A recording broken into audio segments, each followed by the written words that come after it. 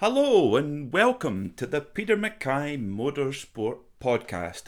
Thank you very much indeed for tuning into this episode. Today we're going to talk about bikes. It's time to go motorbike racing after a long winter wait since the close of the MotoGP season in November. It's time to go back racing again. Unfortunately, we won't see the guys in MotoGP do battle until next month, but we have the traditional curtain raiser for the World Superbike season starting at one of my favourite circuits in the world, Phillip Island, just south of Melbourne in Australia. Now, for those who aren't familiar with Phillip Island, it is one of the best circuits in the world, particularly for racing motorcycles. Every year it hosts a round of the World Superbike Championship and also the MotoGP World Championship as well. And I think only Assen in Holland really rivals it for pure action and quality of racing when racing motorcycles. Just the high speed layout of the circuit really lends well to fantastic motorcycle racing. Also, the high speed nature of the circuit really it doesn't allow any particular rider to really make a breakaway from the pack. If they do, it's very rare that happens. So what you often see is you see the pack closing up. Normally riders who wouldn't be fighting for the win get to come in and fight for the win at Phillip Island. And you could say the same about Assen in Holland as well. So it's such a great way to get the season kicked off. We always have 3 fantastic races at Phillip Island without fail. And sometimes we see a few strange results thrown up there as well. So it's so exciting to get the season started. The riders have already been out on track for the first 2 free practice sessions of this first weekend, and I thought what a perfect time to do a little season preview of what we can expect before they go racing proper tomorrow on Saturday the 29th of February down in Australia, and well, Friday the 28th of February pretty much everywhere else in the world due to the significant time difference. World Superbikes in the last couple of seasons it's been a difficult sell from an entertainment point of view, mainly due to the brilliance of Northern Irishman Jonathan Rea, who has won 5 world titles in a row in his 5 years with the Kawasaki World Superbike team. A quite exceptional performance over such a long period of time, racking up an incredible amount of wins and just dominating the sport completely. Now, Jonathan has been he took over from Tom Sykes as the team leader of Kawasaki. Tom Sykes previously won a world championship with Kawasaki, but as soon as Jonathan Rea came in, he really took the game on another step, and Tom Sykes eventually retreated out of the team to the BMW team where he now resides.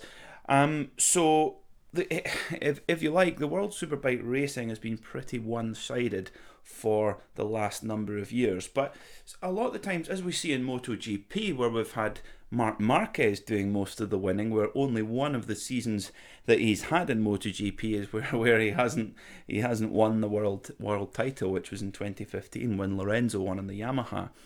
But if you look at the last 5 years in MotoGP, well, we've been treated to some of the finest racing ever in the sport. So even if the overall winner can be sometimes predictable, the racing around it can be very exciting and unpredictable.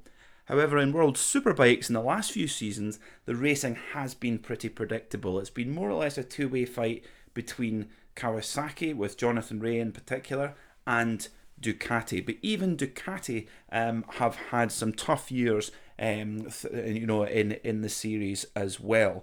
So there hasn't been a great deal of competition. Some of the races are a little bit stale, sometimes large gaps between each rider, and actually with the way that the rules are in World Superbikes, with it being a production bike based class, really that shouldn't be the case. If you look at other Superbike series around the world, really the competition should be a bit closer.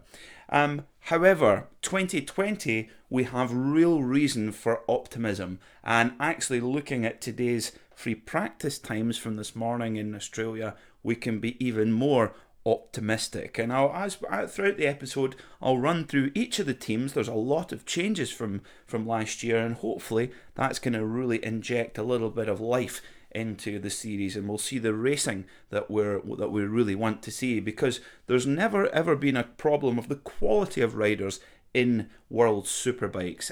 It's sometimes just the machinery that certain riders have been on which has prevented them from racing at the front and challenging Jonathan Rea. So we'll start with Honda. Honda are the biggest story because Honda have not been a feature in the World Superbike Championship for many years. And of course, it was Tenkate Honda that Jonathan Rea rode for before moving to the Kawasaki team. And we really saw how much of a jump he made from the Honda to the Kawasaki and how much his results improved with immediate effect when he got off the aging Honda Fireblade and onto the Kawasaki. Now, bear in mind that was back in 2015, and really the Honda Fireblade hadn't really moved on at all since then. So it's very much been the back of the pack in terms of bike performance, outperformed by the Aprilia, outperformed by the Ducati, outperformed by the Kawasaki and the Yamaha, and even BMW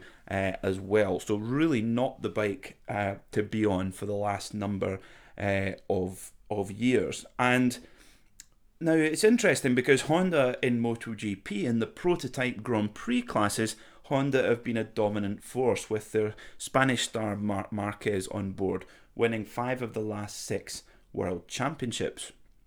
So Honda have not been without success in global motorcycle racing, but there's one particular race which I think has had a significant effect on Honda's new strategy to come back to the World Superbike Championship with a proper HRC, Honda Racing Corporation, factory team. That's very important. This is the first time in many years we've seen a proper, straight from the Honda factory, manufacturer supported team.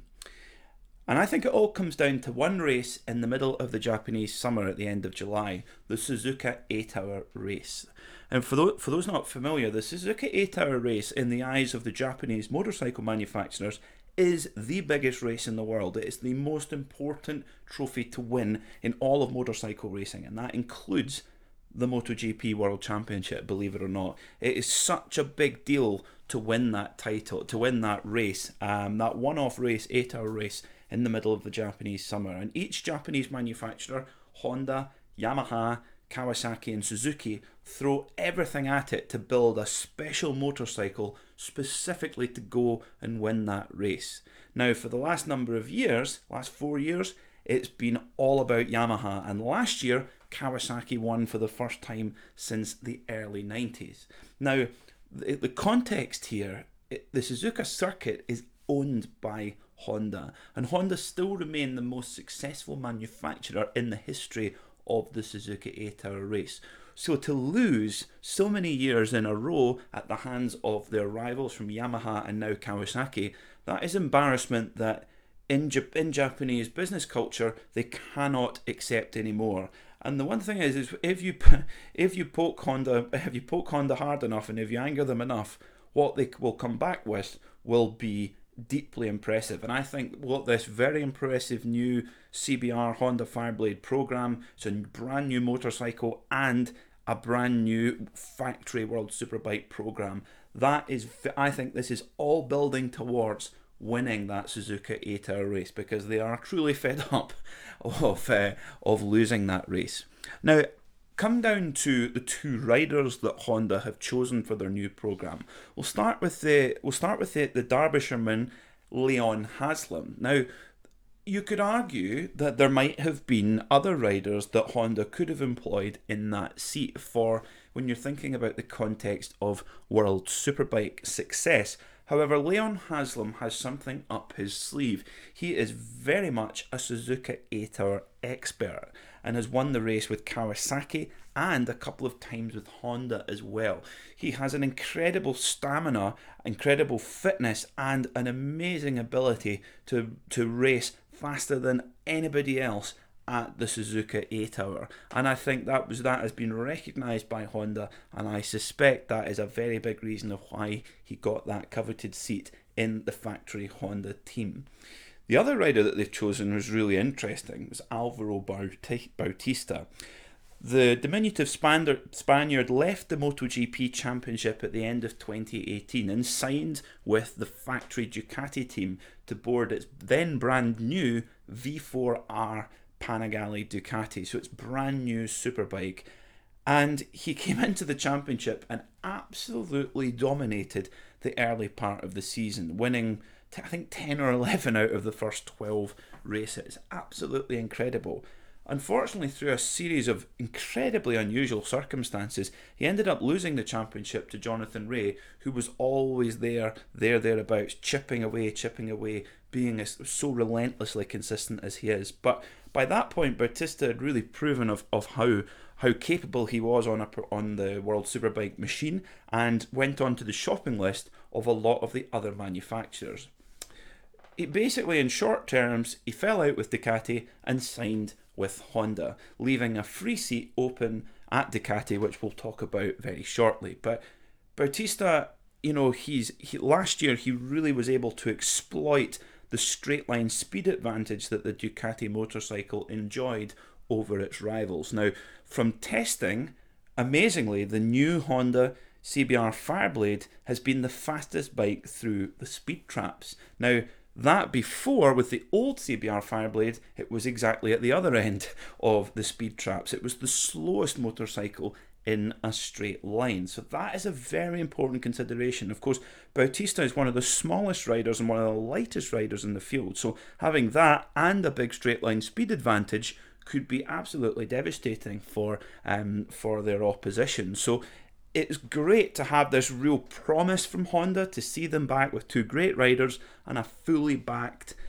factory program. And the HRC director, Tatsuhiro Kuwata, has said, the motto for this new CBR Fireblade is Born to Race, and we are back in World Superbikes to prove the performance and to win this championship. So they are very clear in what they're coming into, and that's one thing through the history of HRC, of the Honda Racing Corporation. They do not turn up with a full factory program to lose.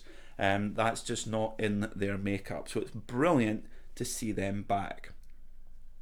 What's also brilliant to see is the early pace of the Yamaha team. The Pata Yamaha team, run by Crescent in the UK, Paul Denning's outfit that used to run the Suzuki World Superbike effort, they run the factory Yamaha team with Dutchman Michael van der Mark and new signing Toprak Razgatlioglu, who's one of the hottest properties in World Superbike right now. A protege of fellow Turkish rider Kenan Sofoglu, the multiple World Supersport champion. Toprak Razgatlioglu has had some incredible performances last year on the independent Puccetti Kawasaki, but actually came as quite a surprise to the paddock that Toprak Razgatlioglu would actually move away from Kawasaki. But again, coming back to that race, the Suzuka 8 Hour, because Kawasaki, when they came to the Suzuka 8 Hour in 2019, they fielded the three fastest riders they could get. Their two factory team riders, Jonathan Rea and Leon Haslam, and Toprak Razgatlioglu. Quite unusual to not field a Japanese rider like all the other teams would. Very, very unusual indeed for that to happen from a Japanese factory at Suzuka. However, although you field three riders and the riders take about an hour each throughout the 8 hour race, do it in a sort of relay system. Interestingly, you do not have to use those three riders even if you've brought them over. And what Kawasaki did was bearing in mind it's nearly 40 degrees centigrade at Suzuka and very, very humid, so an incredible physical challenge. So it's definitely an advantage to have three riders that you can utilise, but Kawasaki did not. Even though they won the race, they only used Jonathan Rea and Leon Haslam, and reportedly that absolutely infuriated Toprak Razgatlioglu, who had to sit in the pit box and watch this all going on and had to celebrate with his teammates even though he hadn't actually turned a wheel in the race. And I can completely understand his frustration, and actually that was enough for him to, bearing in mind he would have had a lot of offers on the table because he was clearly the rider to have, the up and coming talent, and Yamaha were able to pinch him. Will they field him at the Suzuki 8 Hour this year? They might well do, and he will be out to prove a point, that is for sure. both Toprak Razgatlioglu and Michael van der Mork have shown incredible pace on long runs in testing and look like they found something over the winter in the overall one-lap pace of that Yamaha R1 machine as well, and that is a very good thing indeed. So really excited to see the Yamahas get on track. In free practice 2 today, which was the only dry session, free practice 1 was a wet session. Free practice 2, Toprak Razgatlioglu was in second and Michael van der Mark in third, behind Ducati man Scott Redding. So they are right there on pace. We have to talk about Ducati. Ducati last year maybe should have won the championship, had such a fast motorcycle, but unfortunately they had Jonathan Rea and his Kawasaki team to contend with. But this year, Ducati coming back with their brilliant V4R Ducati that's been very successful in the British Superbike Championship, locking out the top 3 in the British Superbike Championship last year, and of course winning the championship with Scott Redding, who moves from the Paul Bird Motorsport Ducati team in British Superbike back up to World Superbikes. Now, in the middle of last season, or towards the end of last season actually, I wrote an article about Scott Redding and about how he took one step back and will be moving 2 forward. And of course, moving from being a regular MotoGP Championship rider to the British Superbike Championship can be a little bit difficult for a rider's confidence or a rider's perception of their talent as well, to go from a World Championship Series to a domestic series.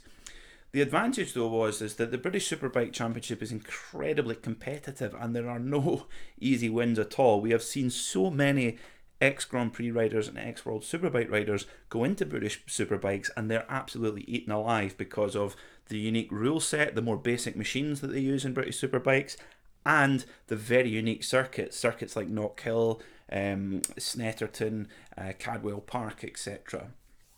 And you have a lot of local riders who are very experienced around these particular circuits. But Scott Redding came into there an unproven quantity. It was a big risk for him, but he went into the British Superbike Championship, performed incredibly well, and won the championship under a lot of pressure from his very experienced teammate Josh Brooks. So that was enough for him to get back into the Ducati factory on the global scale and to come into the Aruba.it factory Ducati team alongside Chaz Davies. Redding's been very good throughout winter testing, but we really don't know how good a rider's pace is going to be until the race season starts proper, and that's what started today at Phillip Island. And Scott Redding, in fact, topped both sessions, both the wet session in free practice 1, where he was over a second faster than anybody else. And then in free practice 2 in the dry, he was over 0.4 of a second faster than Toprak Razgatlioglu. So he's looking really strong and looking really comfortable on the Ducati Superbike. Now, we saw when Scott Redding was in the Grand Prix classes, particularly when he fought for the world title in Moto2 against Paul Espargaro, Scott Redding's a very tall rider. He's 6 foot tall and therefore is a little bit heavier than his compatriots. And the lighter the motorcycle that you're on, the more of a detrimental effect that has on the overall lap time and performance. And basically means that Scott has to override compared to his rivals. With a World Superbike machine, that is less important. And in fact, in certain situations, it can be a bit of an advantage. In fact, actually at a circuit like Phillip Island with lots of constant radius corners, long radius corners, he can actually use the leverage of his body to increase corner speed as well. So it's great to see Scott on a machine that seems to suit him so well, and he's been able to take his pace and take his experience from his year in British Superbikes on the same bike and move into World Superbikes. There was a little bit of a worry that he might struggle to adjust from the very low spec electronics that they have in British Superbikes to the much more high-spec electronics that they have in World Superbikes, but that doesn't appear to being a problem so far. So I think Ducati, along with Chaz Davies as well, they're going to be right there, and I think we're going to see an excellent rivalry grow between Scott Redding and Jonathan Rea. Let's talk about the Kawasaki's then. I mean, Jonathan Rea, he's looking for his 6th world title in a row. and he has so many things going for him. You'd have to be a very brave person to bet against the Northern Irishman, because there's one thing that he has amongst many in his armoury that many of the other of his competitors do not have, and that's continuity. He's made that Kawasaki World Superbike team his own. His crew chief Perariba, they have such a good relationship, and they've built this motorcycle exactly to the way that he likes it and the way that he can go out and win. You know, we know very well about Jonathan Rea's attributes. He's very consistent. He doesn't crash much at all. He's very good in wheel-to-wheel combat. There's very few weaknesses in his repertoire as a rider, but that continuity is something that's going to be really, really important. You know, he can basically walk into the garage tomorrow for the first race at Phillip Island, and he's getting onto a bike that is like an old pair of jeans, a nice comfy pair of slippers, if you like. And all the other guys, most of the rest of the field, are getting onto a bike that's different. They're in a completely new environment, and that inevitably takes a bit to adjust. You know, we all know it as regular everyday people. When we go to work in a new company or live in a new house, it takes a little bit of time to adjust. So getting on a motorcycle that you've then got to ride at 180 miles an hour into turn 1 at Phillip Island, that does take a little bit of adjustment, and Jonathan Rea does not have to worry about that. So that's worth considering when we go into the races. Jonathan Rea will be joined by Alex Lowes, who's spent a number of years with the Crescent team, first of all with Suzuki and then to Yamaha, and he's had a number of victories at the Suzuki A-Tower as well. And this is the opportunity for Alex Lowes to come in and prove if he really has what it takes to go and win the World Championship. Up to now, he's probably been slightly curtailed by not quite having the right machinery to regularly compete for race victories and therefore the World Championship. Coming into the Kawasaki team, that excuse does not exist. The Kawasaki has won the championship for the last 5 years, and in previous seasons to that as well with Tom Sykes.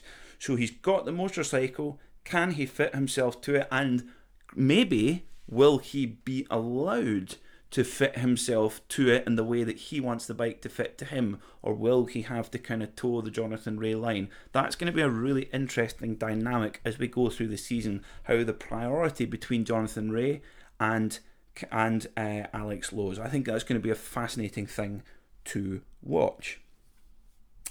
Finally, let's talk about BMW. It's great to see BMW getting more involved again in the World Superbike Championships. Along with Sean Muir Racing, they're fielding Tom Sykes, former world champion, and Eugene Laverty, who's had a tough couple of years in the last few years in World Superbikes, but in his glory years at Aprilia has been right up there in the championship. And when he raced in MotoGP for the Aspar Ducati team, he really proved how good a rider he really was. He's been plagued by a lot of really nasty injuries over the last few years.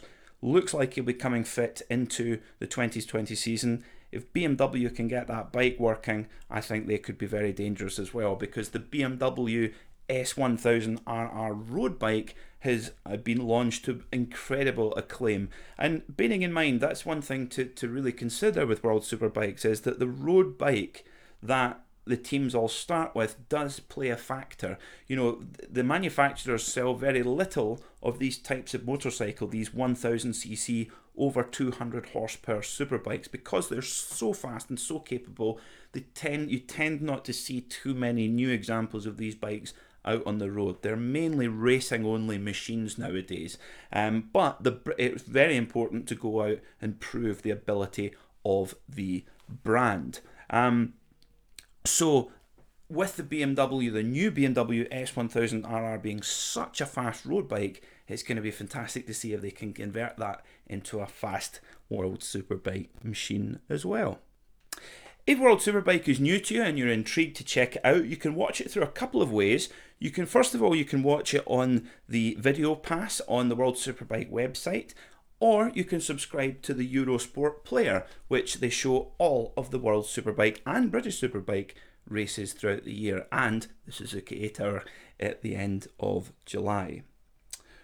So I hope you enjoyed listening to this little preview of the World Superbike season. I hope it's got your appetite whetted for a great season of motorcycle racing.